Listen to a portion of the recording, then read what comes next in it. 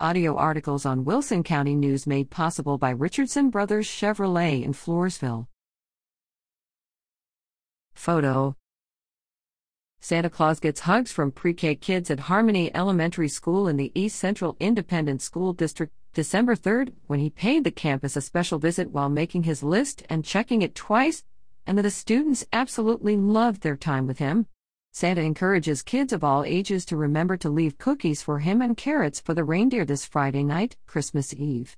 You can track his progress as he heads your way by visiting n/. Mobile apps are available to download, too.